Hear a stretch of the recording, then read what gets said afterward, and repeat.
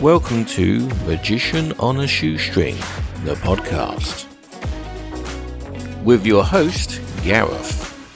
Hey everybody, we are back. Good to see you all, or actually, at least output this file to you all, as they would say. I hope you are all doing well. It is literally but a few days before Christmas. Christmas this year actually falls on a Saturday and Sunday. We're currently on a Tuesday, so we've still got Wednesday, Thursday, and obviously Friday's Christmas Eve. So we are literally a few days from Christmas. A time to get to the family, have some fun, enjoy ourselves, and then get ready for that next new year of whatever's going to happen is going to happen. So at the moment, magic-wise, I'm still practicing doing little bits and pieces. Not as much as I would like, but there are things that need to be done. And as we know, life gets in the way.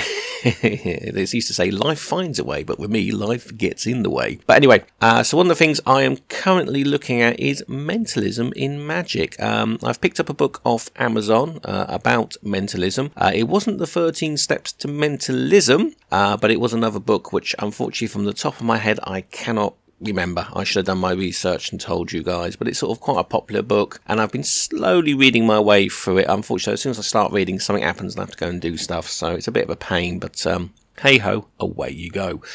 So I'm quite interested in the mentalism side of magic. It's something I did shy away from quite a few times. I always felt like there was a lot of work involved, but again, sometimes you got to put the work in to get the work out, as they say. So I actually am quite interested in looking at mentalism as just something a little bit extra, another quiver to the bow, as they would say. So I'd be quite interested in you guys. Do any of you guys do mentalism?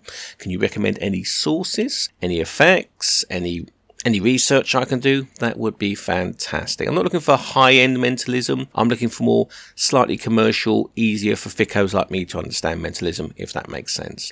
But anyway, I'm going to get going now because I've got things to do, so I'm going to say have a fantastic Christmas, brilliant New Year. This will probably be the last podcast of this year, and we'll be back in the new year with hopefully more stuff soon. So until then, have fun, drink, eat, and be merry.